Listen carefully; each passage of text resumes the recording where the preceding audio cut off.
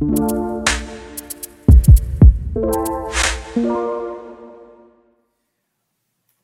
back. GQ magazine says that instead of reading the Bible, you should read a book called The Notebook. It's not the one that the movie was made after. This is a different one. They write, and you can read it along with me, I quote, "Those who have read it, the Bible, know that there are some good parts. But overall, it is certainly not the finest thing that man has ever produced. It's repetitive, self-contradictory, sententious, foolish, and even at times ill-intentioned. Bible is certainly not sufficient. It is self-contradictory, foolish, stupid. If you're a Christian and you have any relationship to the Bible, you are a bona fide fool." It's interesting to think about that. Bible is the most popular book of all time, and yet GQ throws shade at it. And yet, at the same time that they can write that, the Bible is still the most, and there's it's hard to verify this. There's a lot of different sources that they point to, but the Bible is still, according to most reputable sources, the most stolen book in the world. It's the most popular book. It's the most stolen book. Again, it's a polarizing kind of thing, isn't it? Why? I think we all know why. Apparent contrast is due because of the real spiritual activity happening around the Bible. Tonight, we're going to finish off the sermon that we started last week about how we can be confident. Can we trust the Bible? Yes, we can. We looked at 3 reasons last week, but we're going to look at 3 more tonight. But before I do that, let me remind you of the proof for God. Or rather, why don't you remind me? That might be helpful. One of the ways that you can prove God is by looking to what? Creation. In fact, if you look directly above me, you'll see Jupiter and you'll see Saturn with your naked eye. Maybe not directly above me, but it's like right over there. Some of you who are really close to the front row, you might not be able to see it, but Jupiter and Saturn. I was geeking out as we were singing worship, thinking, look how amazing it is that God designed the world as it is, and look at these planets. It's amazing. Yesterday night, Mars was in opposition to the sun, which means it was the brightest in the night sky that it would be for the next 15 years. I got to see some of that with my naked eye and look at the red planet. Proof for God, creation. Great place to start. Second place, conscience. That inner person that tells you right and wrong. It gives you an affirmation. Yes, you're doing the right thing, or no, you're doing the wrong thing. We argued that was implanted by God to give you a good sense, a good direction. It's not perfect, but a good sense that some things are good and some things are bad. We would say that since we all universally have that experience, no matter where you find yourself on the planet or what day and age it is, all of us have that same internal sense of right and wrong. Murder is always wrong. Rape is always wrong. That comes from God. The last one. The greatest revelation and proof for God is Christ himself, the God-man born in the flesh. We're going to talk tonight about some of the prophecies surrounding that man, but these are a really good place to start. Well, about the reliability of Scripture then, we talked about a few last week. Let me review those with you. The first thing, oh man, get off of me, dude. I feel like Mike Pence right now, the fly. Except he didn't move. He was cool. Cool cat. All right, we first start off with the past. We look to history, and we realize that the Bible has historicity that is proven by the things that it says. There's archaeology that helps us to see, hey, when the Bible talks about historical events, times, places, and people, why find out that those people, times, and places actually happened? You can dig and you can find sources. You can look at Pontius Pilate's ring. You can look at the Dead Sea Scrolls. But we also see that the Word of God has power to affect people. We're going to talk a little bit more tonight about that power, but it has the power to change. One of the greatest apologetics for the Bible is actually the Bible itself. So if you're a skeptic tonight and you're thinking, I'm not sure if I believe the Bible to be the Word of God, I always encourage you to read it. Read the Bible and see if you can walk away with the same sense of apprehension or criticism. The Bible itself is its own greatest testimony. It is self-attesting. But also, tonight, we're going to talk about prophecies. When we're trying to prove the Bible, we talk about the past, the historicity. We talk about the power, its ability to affect us. We're also going to look now at the prophecies that make up some of the things that we cling to. In fact, it's a little more complicated than what we might initially believe. So tonight I'm going to take a little more time with you guys and help you understand just a bit more about prophecy than what we normally discuss. I think it'll be helpful, but just know, in an attempt to teach you Sometimes we who teach can oversimplify things to the point where it's not exactly the way it is. Tonight, I hope to encourage you with a careful thinking about what prophecy is and how it has been fulfilled. Lastly, tonight, we're going to talk about the preservation of the Word of God. So the 4 Ps, the past, the power, the prophecies, and the preservation. These are 4 elements or 4 things that we can hang our hat on that can help us have confidence that the Bible is what the Bible says it is. We can realize as we read it that this is something that God demonstrates is from him by these 4 areas: the past, the power, the prophecies, and the preservation. And you'll notice, I was really impressed with myself when I noticed this. It is like a pyramid. It goes from smaller to greater. It's really nice. Thank you. Thank you. It's the little things. It's not centered. Yeah, it's not centered. Okay. Let me remind you where we went last week just so we can kind of get our bearings here. This is important because we're still picking up from where we left off. 2 Peter chapter 1, starting at verse 16. Remember, he said this. He said, hey, we did not follow cleverly devised myths when we made known to you the power and coming of our Lord Jesus Christ. But instead, we were eyewitnesses of his majesty. And we talked about the fact that Scripture loves to highlight eyewitness testimony. Peter's one of those guys. He goes on to say, for when he received honor and glory from God the Father, and the voice was borne to him by the majestic glory, that's the Father, he said, this is my beloved Son, with whom I am well pleased. Peter says, we heard this with our own ears. We saw with our own eyes. You can trust us on this. We have no reason to lie about this. We heard this, we saw this, and we ourselves heard this very voice born from heaven. For we were with him on the holy mountain. We were there. You can ask us. You can talk to us. We'll tell you all about it. Verse 19, and we have the prophetic word more fully confirmed. We talked about how important it is because Peter says, I'm not going to rely on my experience. I'm going to rely on the fact that the word of God has been proven to be even more true. It was true in the past, but now that we've seen Jesus in a partial fulfillment of what Scripture talks about, we now have greater confidence that the word of God is in fact the word of God.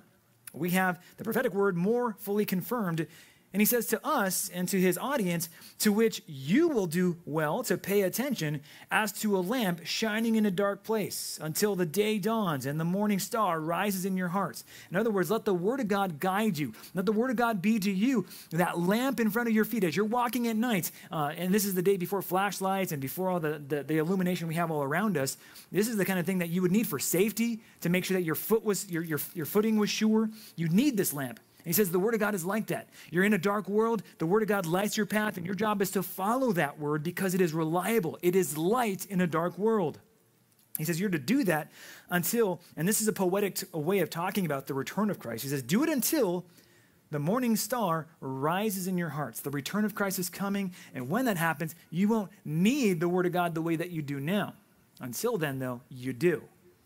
Verse 20 is where we pick up tonight. He continues, knowing this, first of all, or of first importance, most importantly, you know this, that no prophecy of Scripture, and he's talking in this case specifically about the Old Testament, the first books of the Bible, the first half anyway. It's actually more than that, but you get my point. The first half of the Bible, he's talking about this, that no prophecy of Scripture comes from someone's own interpretation. Interesting way to phrase that. Peter is saying here, that prophecy does not stem from humans first. It does come from humans. It's the pen of Peter. I was saying this is Peter's writing. It's Paul's writing. It's Jude's writing. It comes from a man, but it does not start with a man. Peter words it in a way that he's trying to get us to the point of saying, hey, look, when someone writes or scribes prophecy, it doesn't first come from it's not Peter saying, I think this is what God's saying. Let me stick my antenna in the air. Okay, I think I get it. Let me write that down. No, Peter's scribing it. Peter's producing it, but it is God who is behind that. It is God who originates prophecy. It doesn't come from his own interpretation. It is God first and foremost working through that person to write down exactly what he wants. We call that inspiration. Can you trust the Bible? Yes, because the Bible is inspired. That is the biblical term, not the one that we use when we paint pictures for Mom. I was inspired, Mom. Here's a picture for you. It's finger painting. Inspired carries a different connotation in this context.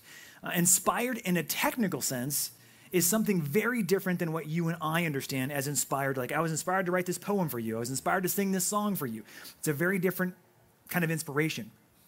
A lot of people today say the Bible is corrupted. We talked about this last week, and I love discussing this. In fact, tonight, I have a fun exercise for you. Tonight, you're going to go to an atheist website, and you're going to pick several of their contradictions in the Bible, and you're going to discuss them. It's going to be fun. You're going to have a great time. And it's important because they're just verbalizing, they're writing on their website the things that all of your friends believe. The Bible's full of contradictions. It can't be inspired by God. It can't be from God because it's clearly a work of man. It's imperfect. It has errors. It has issues.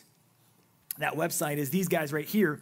They are all for highlighting the biblical contradictions. In fact, if you can, I don't know, I'll read it to you, but if you can make it out, it says, "It is a central dogma of all fundamental Christians that the Bible is without error." He's right. We call that inerrancy.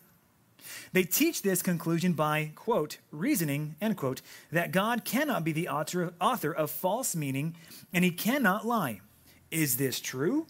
If written by a perfect being, then it must not contradict itself, as a collection of books written by different men at different times over many centuries would be expected to contradict each other. With this in mind, let us look at the Bible on several subjects. Challenge accepted. And you're going to do that challenge. The Bible has contradictions. The Bible is imperfect. The Bible has been misused and abused. In fact, some people charge us with saying, you pick and choose the things in the Bible that you want to obey. You don't obey everything. And that's clear. It's a clear indication that you really don't believe what the Bible teaches. Otherwise, you would do all that it says. And that's where memes like this come up. You have people who will say, well, you pick and choose. You only like the things that you like. You like the verses about love. You like the verses about hating homosexuals. But you don't like the ones about not wearing mixed clothing, like cotton or polyester. You guys still wear polyester. What's up with that? If you were truly believers of the Bible, you would stop wearing polyester. You would stop letting your girls talk. And you would instead do a very different thing. You'd live all the laws out of the Old Testament, all the laws of the New Testament, but you don't, Christian, because you're inconsistent and you don't actually believe your Bible. Feels like they would say that too. Like,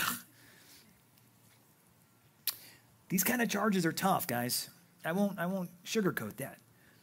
Because what these show is such a stark ignorance about what the Bible actually is and what it teaches. It's like if someone came to you, your younger brother or sister perhaps, or maybe one of the narrow, the seventh graders in the narrow. They came up to you and said, can you help me understand calculus? And I don't know. They're barely working on plus and minus. Like, help me understand calculus. Well, what do you know? I know pluses and minuses.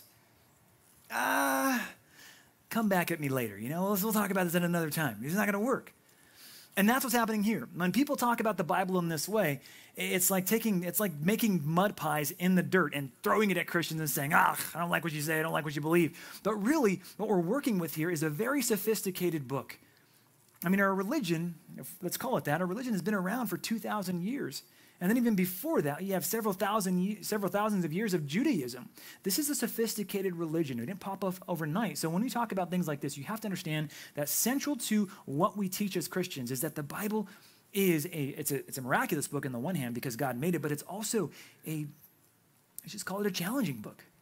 It takes skillful thinking, skillful interpreting, skillful dealing with the Bible, which is why the Bible tells Timothy through the pen of the Apostle Paul, to work diligently, to be a workman who's not ashamed, right? This is the Awana verse. You want to be a workman, not ashamed. Why? Because I'm rightly handling the word of truth, which suggests that there's a wrong way to handle it, and that's where most people go wrong. Let me quickly talk you through one of the central doctrines of the Christian faith, and that is the doctrine of inspiration. One of the best verses for that is 2 Timothy 3:16 and 17, and it begins like this. You'll see it on your screen here. All Scripture is, and I bolded the words that refer to what we're talking about tonight. All Scripture is breathed out by God. It's kind of a weird way to put it, like, The word breathed out is where we get our English word for inspiration. The Latin Vulgate uses the word inspiro. The Latin Vulgate is a Latin translation of the Scriptures. The word inspiro was used there, and that's where we get the word inspiration. It's breathing out. Well, it shows that this actually comes from God. All of Scripture comes from God, and it's from him, and it's profitable for teaching, for reproof, for correction, for training in righteousness, that the man of God may be complete, equipped for every good work. Now, that's where we get the term from. What it actually means, though, when we work it through, is a few things. Again, God is the primary cause of the Bible, and God used men to craft his message, but not overriding their personality. And in Islam, the idea is that the Prophet Muhammad was kind of overtaken by Allah. He was, in that case, Allah overtook Muhammad and made him write, in a dictative kind of sense, exactly what he wanted him to write. That's their doctrine of inspiration. Ours doesn't work that way. When we talk about men writing the word of God, it is God who is originating the idea, originating the thoughts, words, and phrases, but using the personality, the vocabulary, and the life experiences of that person to inscribe perfectly what God wanted. So if God were to do this today, and he were to do it through the pen of Alan Katzeff, you would read something that sounds a lot like Alan Katzeff. It would not sound like Alan was writing like a robot. He wasn't suddenly overtaken by some kind of external force. Alan was using his own personality and his own words and his own vocabulary, his own education to inscribe exactly what God wanted. That's the doctrine of inspiration. God does that through men that he chose for his purposes. God is so smart, God is so big, and in Christianity this makes perfect sense, that he could use our willing, thoughtful choices to accomplish his perfect desires. That's not a problem for us because God is powerful. He can do whatever he wants. He can use our free choices to make Scripture clear and to be exactly what he desired. If God is inspiring the Word of God, the Scriptures, that means that Word has inherent supreme authority. I need to throw another term at you. This is called verbal plenary theory. And just to give you some information, hopefully this isn't too distracting for you, but there's a lot of different approaches to inerrancy when it comes to Scripture. Some of them are terrible. But some of them are orthodox. This is the one that you should subscribe to. Verbal plenary theory. Let's break down that word. Verbal. It applies specifically to the words themselves. It is the idea that every single word that has been inspired by God is exactly the right word, specifically the word. And a couple places, one place, Paul argues on a plural noun versus a singular noun. So we talk about the word of God being inspired down to the very words themselves. Every word matters. When we talk about plenary, we're saying that the whole thing is inspired by God, not just parts. You can't go in the Gospels and say, well, all this other stuff that's surrounding the words of Jesus, I'm not sure about. There's a group of people who believe that only the red letters of the Bible are actually the Bible. That the black letters around it, the history and the setup, that's all stuff that we can throw out. But only the red letters are from Jesus, and that's the only letters we should pay attention to. And obviously, we deny that. Every part of the Bible is the Bible. When I was in Utah, Jacob, my new friend, I guess I call him a friend. I don't know if I'm his friend, but he's my friend. He said in passing, it was really funny, actually. He was flipping scriptures around, and he said, you Christians, you guys believe that all the Bible is the Bible, it's all from God. He says, but I don't believe that the Bible, I don't think that God wanted the book of Song of Solomon in there. Okay, yeah, I'll refrain from too much comment, but let's just say I chuckled a little bit. I didn't fight him on it, but people like Jacob, the Mormons, lots of people are going to say, only parts of the Bible are truly the Word of God. And we would reject that because Scripture makes it clear that not just a little bit, but even 2 Corinthians 3:16, all Scripture breathed out by God. Okay, verbal plenary theory. This is the way that we approach Scripture. We ascribe every word significance, perfection. We talk about the whole thing, not just part of it. And furthermore, when the Bible talks about itself, it's important to know that in the Old Testament, 415 times, the Bible says about itself, thus says the Lord. God says this. That's the new way we say it. God says this. Mom and dad said to take out the trash. If your brother or sister says that to you, you know that's authoritative. I better take out the trash. The Bible says, thus says the Lord. Capital L-O-R-D. Thus says Yahweh, the covenant God of Israel, you should do this. In the New Testament, you have ways that the Bible talks about itself where it says in 2 Peter 3, he talks about how some people are taking Paul's letters and they're twisting them. And he says they twist Paul's letters and they're hard to understand, those Paul's letters, but they twist them as they do the other scriptures. So Peter, in the first century, before even the close of the hundreds, he's already talking about Paul's letters as scripture. Then, 1 Timothy 5:8, Paul quotes the Gospel of Luke And he says, for the scripture says, and he's quoting the Gospel of Luke. Early on, you have in both Old Testament and New Testament talking about itself as scripture, as authoritative, as thus says the Lord, as this is what the scripture says. All of this gives us an idea that the Bible actually intends for us to understand something about itself that most people don't get, that the Bible is both inerrant and infallible. If it is in fact from God, that means the Bible cannot err, and there is no error inside of it, period. The Bible cannot make a mistake. The Bible cannot say what is false. It cannot assert something that is not in congruence with reality. Those words, inerrant and infallible, both matter. You're going to talk about the definition of that tonight, so I won't belabor the point too much, but both of those words matter when we talk about the inspiration of Scripture, the inerrancy and infallibility. The Bible says these things about itself. So why then can we have confidence? We had a lot of things last week, but I'm going to go off on a different one this week. And it's specifically, the Bible really does not have contradictions. I thought, you know what? Instead of making you do this all by yourself, let me just kind of get the ball rolling here. I said last week that the Bible has historicity behind it. It has unity. And we talked about all the authors and all the books and the genres. Well, let me just show you a few ways to deal with some of the alleged contradictions that skeptics will level at you. And maybe some of these things you've seen and have some questions. And let me just try to quickly answer a few of these rapid fire. You ready? Here it goes. Here are some of the contradictions that these guys think you don't pay attention to and why you're an idiot for believing this. Here we go. First one, Sabbath day. Exodus 20, verse 8 says, remember the Sabbath day to keep it holy. However, Romans 14:5 says, one man esteems one day above another, another esteems every day alike. Let every man be fully persuaded in his own mind. Is this a contradiction? No. Here's why. Two groups of people under two different covenants are given two different sets of instructions. It's not a contradiction. Remember, when Jesus comes in the New Testament, when Jesus inaugurates a new covenant, he has fulfilled the old covenant commands and demands. And that includes Sabbaths. Jesus now is our Sabbath rest. And so again, if I'm talking to someone, this is calculus to pluses and minuses person, all right? We're trying to simplify this and show there's not contradiction here. We're talking about two different people, Israel and the church, at two different times, Old Covenant, New Covenant, and we're saying there's not a contradiction. This is really just a matter of slowing down and understanding Scripture on its own terms. That's where these guys go awry. They don't understand Scripture on its own terms. Do you? Here's the next one. The permanence of the earth. Ecclesiastes 1:4 says the earth abides forever.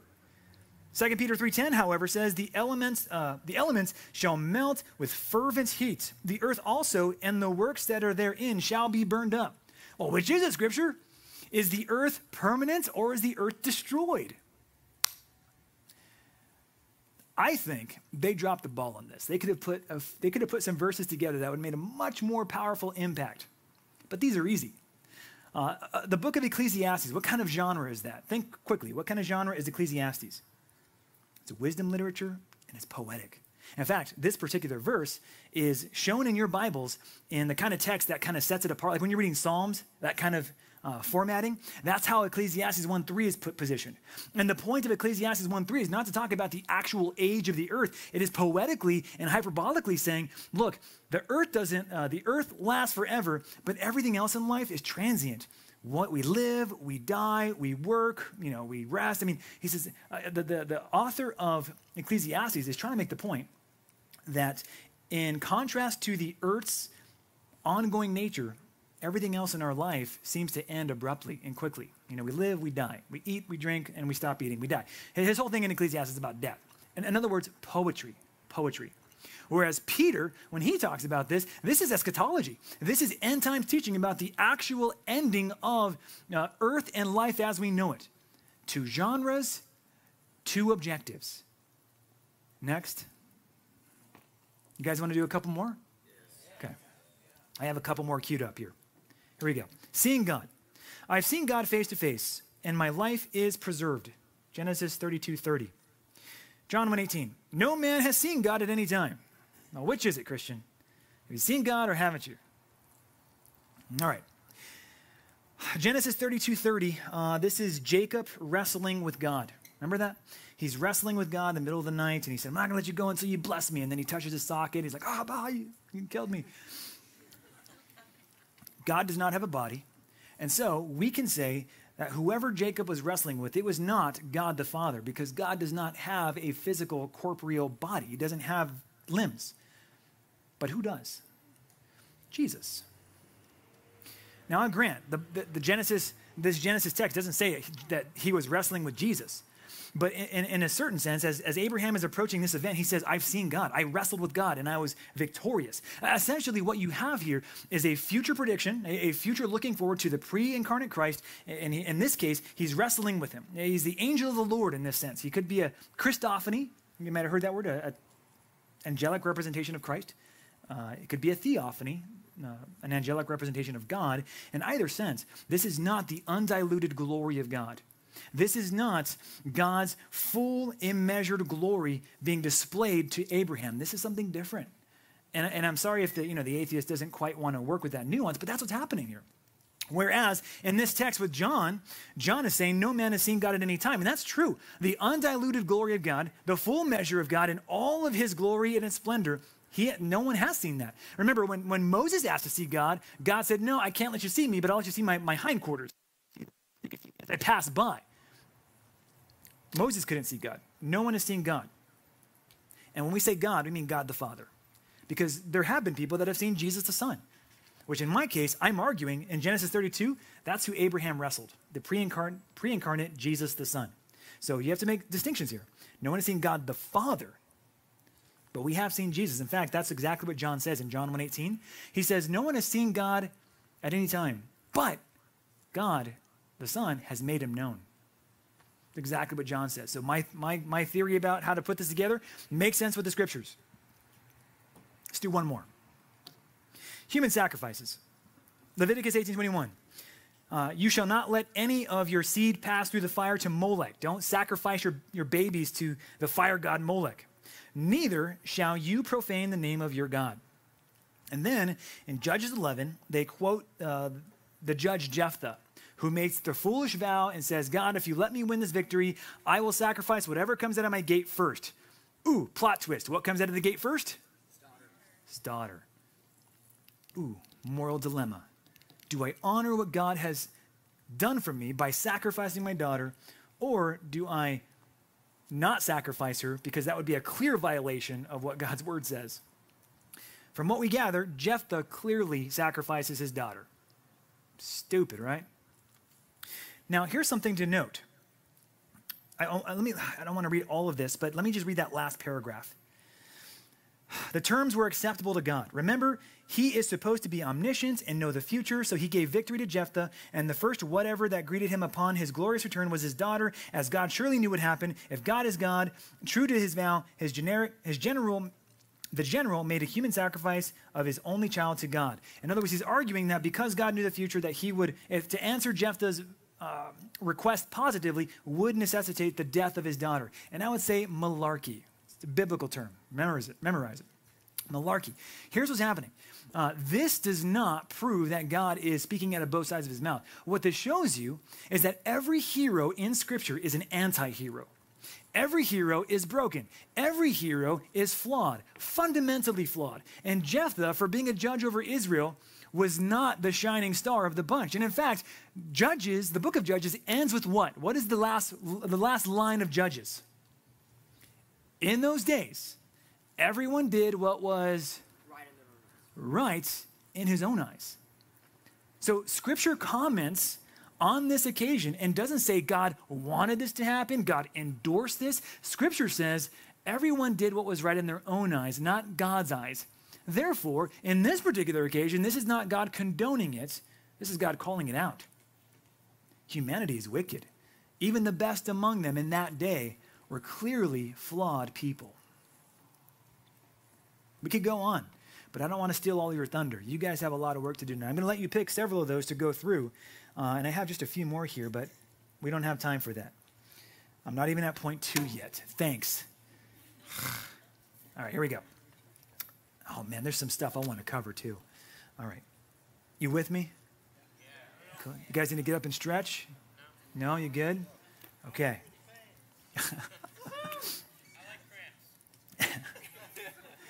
2 Peter 1:21, no prophecy was ever produced by the will of man. This is what we're talking about. It came from God.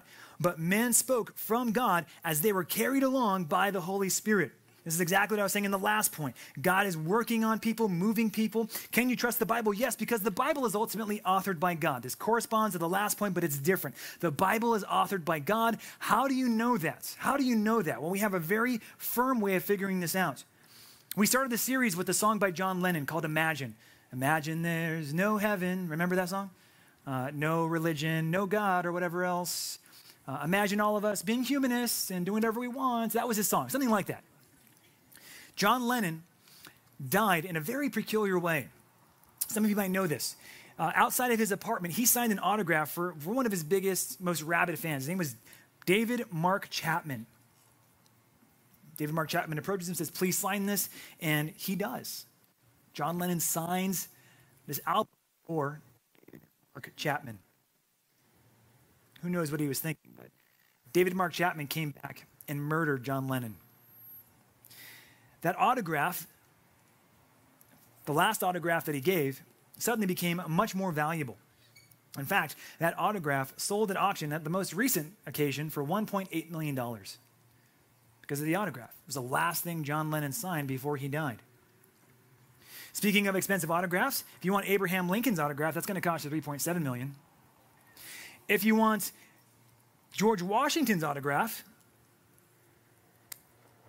$9.8 million. Or you can donate to Compass 2020. You pick.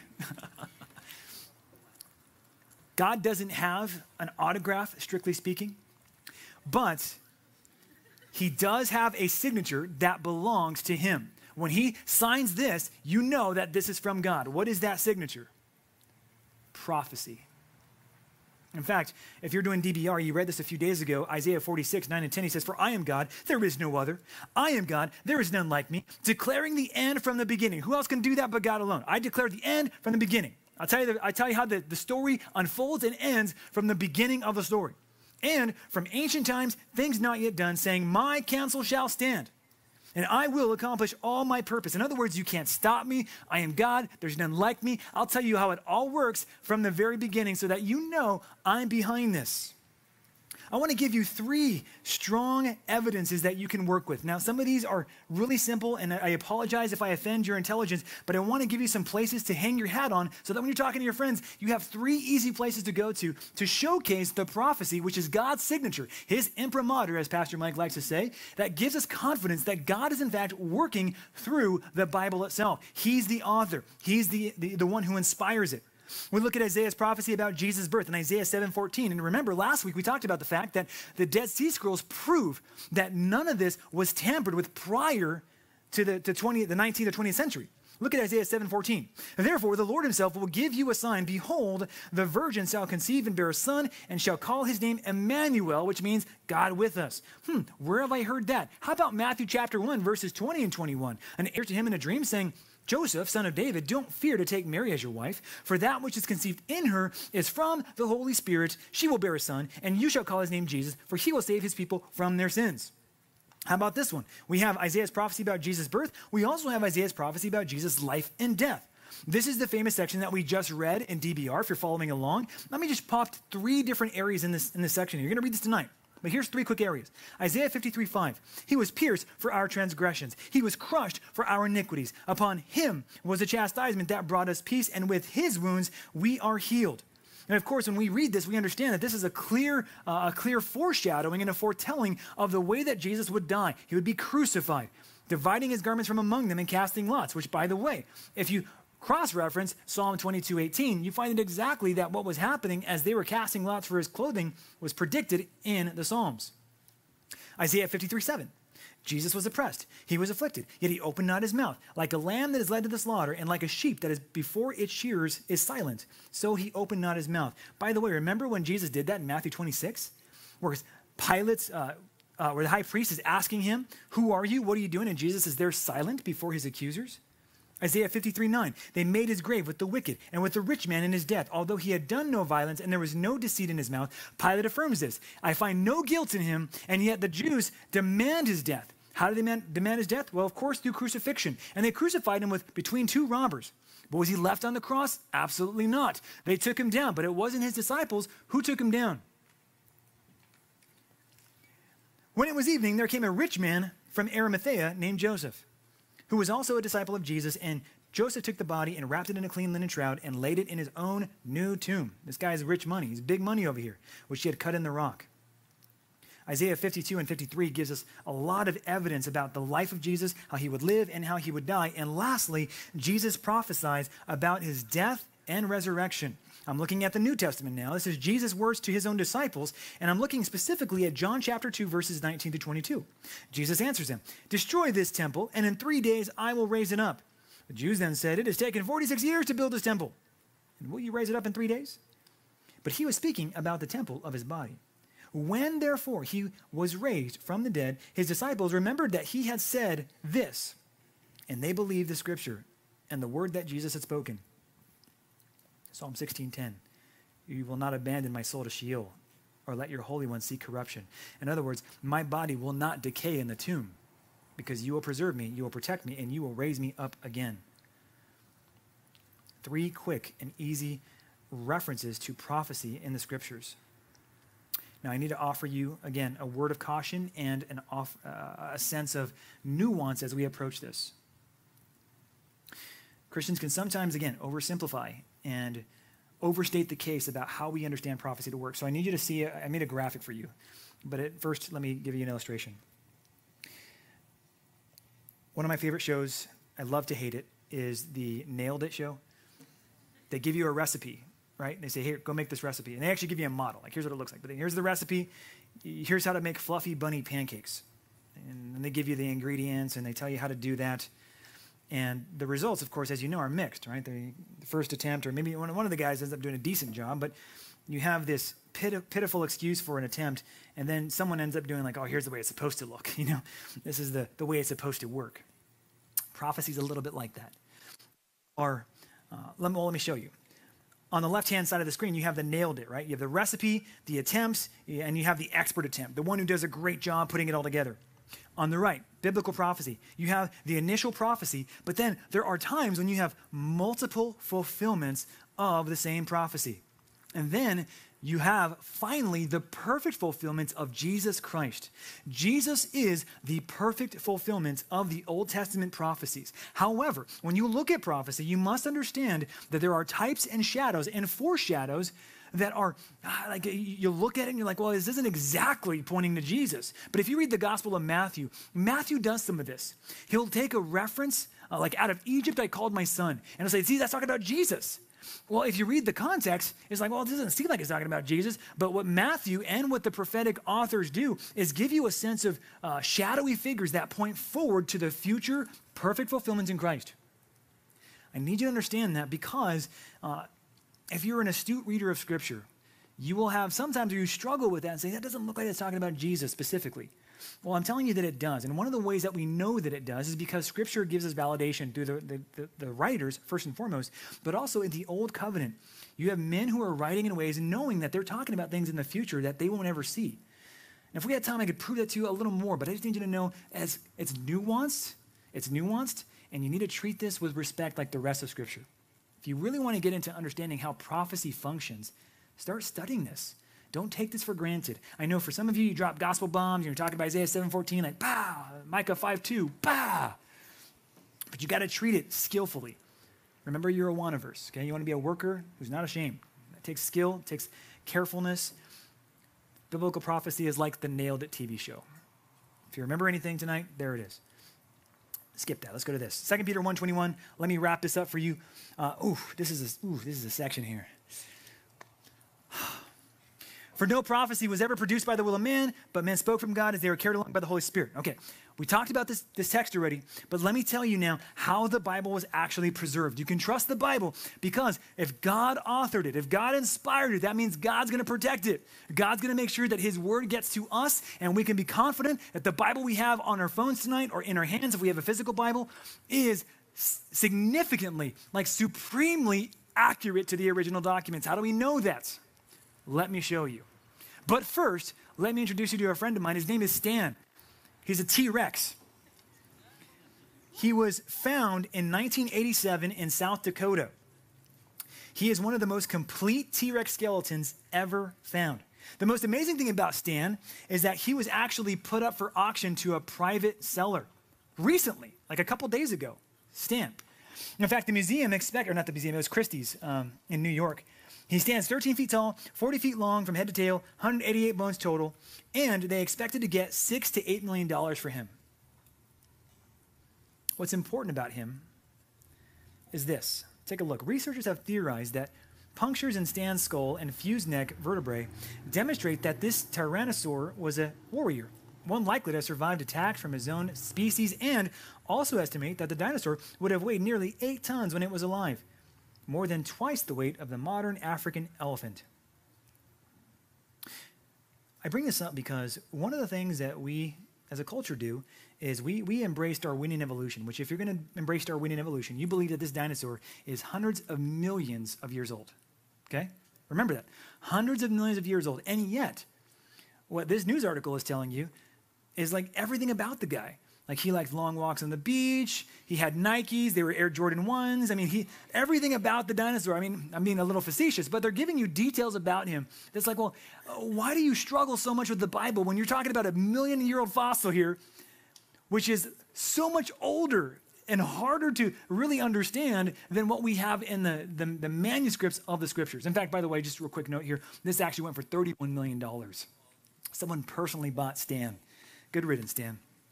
Okay, remember the Bible. We talked about all this before. Let me walk you through quickly. Please stay with me. I'm almost done, I promise. I'm going to finish this, so help me God.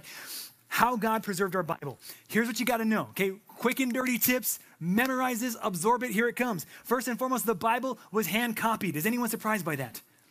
No, we should not be. The Bible was handwritten. It was hand-copied. And by the way, the Bible was hand-copied thousands upon thousands of times. Why? Well, because they're starting a new thing here. Jesus inaugurates a new covenant, and suddenly people are getting saved all over the world, at least the world at that point in time. And so in order for everyone to have the writings of the authorized apostles, people would have these manuscripts, and they say, well, here, copy mine. Take a copy of mine, take it back to your church, back in Rome, and now all of us have the books that we're sharing. So hand-copied, and it was done thousands of times, which, by the way, means that we're going to have a result of thousands of variants. Don't let this scare you. Thousands of variants, which means for all the manuscripts that we have, partial and a few complete copies of what the Bible was at various stages, no two copies are exactly alike. No two copies are exactly alike. You might have Jesus, the Son of God, in one copy, and you might have Christ, the Son of God, in another copy. And still in a third copy, you might have Jesus Christ, the Son of God. And in another copy, you might have Christ spelled in a colloquial way. It might be spelled in a way that is unique to that area. And so now you have another copy. When you have multiple copies of the same text, and they don't agree, we call those disagreements variants. And so the answer, how do you figure this out? The answer is a field of study called textual criticism, hereforth referred to as TC. Bart Ehrman, a bona fide textual critic, wrote this about the copies. He says, not only do we not have the originals, we don't have the first copies of the originals. We don't even have the copies of the copies of the originals, or the copies of the copies of the copies of the originals.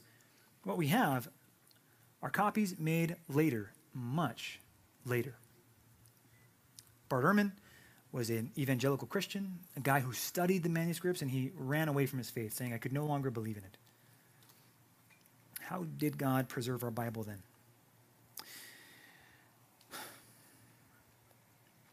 First and foremost, what you got to understand, guys, is that textual criticism scrutinizes the manuscript evidence and reconstructs the original. Much in the same way like I just gave you those 4 examples, right? Jesus, the Son of God, Jesus Christ, the Son of God, Christ, the Son of God, Christ with the variant spelling. You're going to look at all of those, and you're going to look at the age of them. You're going to look at the history behind them and determine, okay, which is the most likely given the facts about the scenario. Textual criticism scrutinizes manuscript evidence Now, here's where Christians, I don't want you to get nervous about this. This is where we have something called an embarrassment of riches. You might have difficulty in your mind imagining how we could put together the accurate word of Scripture based on those variants, but it's actually not as difficult as it might seem, especially when we have thousands. Let's just say, the number might be too high. It might be closer to about 5,600. 5,600 manuscripts from different families and traditions that give us greater confidence that we can see where the evidence kind of diverges. You have families of manuscripts that tell us, oh, okay, I see how this family of manuscripts, the Byzantine family, they're a little more freewheeling about the ways that they approach the text. Where in this particular manuscript tradition, these guys are much closer to the original. How do we know that? Well, because their lineage is older. They have an older lineage. They have greater connection to the past. 5,800, give or take. If you want to look this up for yourself, Institute for New Testament Textual Research is the organization that does this. It helps if you know how to read and speak German, because that's what most of their website is in. Now think about this for a second. I don't want to scare you, but think about this. If you have 5,800 Greek manuscripts, by the way, there's a lot more than that. If we counted Greek and every other ancient language of manuscripts that we have, we would have tens of thousands of manuscripts. Tens of thousands. Old manuscripts that all say the same thing. So again, this is why I go back to the Dead Sea Scrolls, why that was so important. Okay, variants. How many variants are there in the Bible? About 400,000 or more. About 400,000 or more. But again, you have to remember, as we talk about this, the variants are the kind of variants that are typically, most of them, spelling variants, colloquial variants. In fact, let me just show you. I'll get to that in a second, the variants. When we compare our classical handling, when we look at the amount of literature that we have to look back on, if you can see by this graphic, it's not a very good graphic, I'm sorry, I stole it from Josh and Sean McDowell's book. But the average classical writer has about 4 feet worth of manuscripts. So let's just say it like this much from the pulpit, right? About this much. But if you look at the Bible, miles of manuscript evidence, and still so many that we have not yet even cataloged or scrutinized. Because there's so many manuscripts, there's so many resources that we don't have the kind of manpower to go through them, to scrutinize them, and to study them closely. Thank God, though, that there's a lot of people that do this. And so what we found as the years progress, as we continue in the year of our Lord, 2020, the longer history goes, the more manuscripts we find. And what do you think that does for us? When we find more manuscripts, what do you think that allows us to do? To cross-check our Bible, to verify, do we have the right wording? Does this manuscript verify what we've come to understand so far? And the beauty about this is that as the ages go on, the more accurate our Bible becomes, because we're looking at ancient manuscripts and we're verifying. We're learning more all the time. We're learning more and more that the Bible has been preserved, which is really what I want to get to here. When we think about the Bible, there's 4 different categories of variants that I want you to see, and we'll finish on this. I promise I'm almost done. There are 4 different categories. Not viable, not meaningful. That is, it's something that's not even workable in the text, and it's not going to have any meaningful change in the Scriptures. Some are viable. There's enough manuscript evidence to support that it might be the original reading, but it doesn't actually have any effect on the meaning of the Scripture. There are some that are meaningful but not viable. They have an effect on the Scripture, significant meaning, but they're not actually sufficient evidence to prove that it's viable. And then there are those that you and I might care about that are both meaningful and viable. These first 2 can be put together, and according to the evidence, 70% of the variants fall into this category here. Neither viable nor meaningful, or viable but not meaningful. The next small percentage belongs to meaningful but not viable.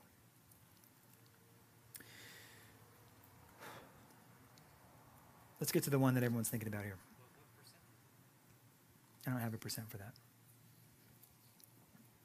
This last category, meaningful and viable, is the one that makes the most difference to you. And there's maybe 2 places where I could point you to that you would know there's some question. Mark 16, 9 through 20, and John 7, 53 through 8, 11. You go in your Bible, it's going to say the oldest manuscripts do not support the reading or do not support this section. Mark 16, John 7, 53 through 8, 11. Those are 2 examples of texts that are both meaningful and viable. In other words, when we look at the manuscripts, it is pretty clear that those two sections of Scripture are not original to the writers of the Bible. And they're meaningful. They both have an impact on how we might understand some things. But here's the ultimate conclusion. We need to point out that whether either of these passages are authentic or not, no fundamental truth is gained or lost by them. To be sure, the textual decision will affect how one views these Gospels as a whole, but it does not affect any cardinal doctrine. That comes from Dan Wallace, one of the greatest textual critics of our time. Textual criticism shows us that the Bible actually is highly accurate. It's a highly accurate representation of the original autographs. You'll have to take my word for it, but you don't have to. Not ultimately. You can do the research yourself. You can look into textual criticism and find for yourself whether or not the Bible has been historically preserved accurately, and you will find, as I have been studying this week for you guys, I am so much more inspired and confident in what we have in our hands or in our iPads or our phones. Furthermore, textual criticism shows us that our Bibles are more accurate as time goes on. Again, as we find more manuscripts, we can cross-check and verify, has anything changed? And in the last 200 years, not a lot has changed. Why? Because we have a very accurately preserved tradition of the text. Textual criticism shows us that God has preserved our Bible. You can be confident in it. How do we have confidence in the Bible? Well, we'll look at least 4 things, and there's more that we could talk about, but these are the 4 we chose. We'll look at the history. We'll look at the power that the Scripture has on us, to change people's lives, even to this day. We look at prophecy, the fact that Scripture makes prophecies and fulfills prophecies multiple times over on some occasions. And finally, we look at the preservation that God has taken with his Scriptures. He takes his Bible, he keeps it for us. It's still intact. It's accurate. It is the most accurate book in antiquity. Without a doubt, no one is even close to us in terms of the manuscript tradition and the amount of manuscripts that we have. Scripture blows everyone else out of the water. Can you trust your Bible? In my humble opinion, no duh. But of course, tonight is about you. If the Bible really is the Word of God, we should study it. We should know it. We should love it. We should trust it. We should live our lives according to that. So tonight I want you to work together on determining where you are with that. Do you trust the Bible? If you're a skeptic, what of everything that we've said so far would you disagree with, and why? If you're a Christian, I would encourage you to work really hard to put some of these tools to memory, because you're going to need them. You're going to use them. I promise you that. You're going to talk to somebody soon where they're going to ask you, why do you believe in the Bible? It's so corrupted. No one likes it anyway. It's homophobic. It's xenophobic. It's, whatever phobic it is. There's all those things. The Bible's that. Why do you trust that Bible? And you need to have a good answer for that. I'm going to pray for us so I can get you guys your smokes. Let's do that now before I keep talking.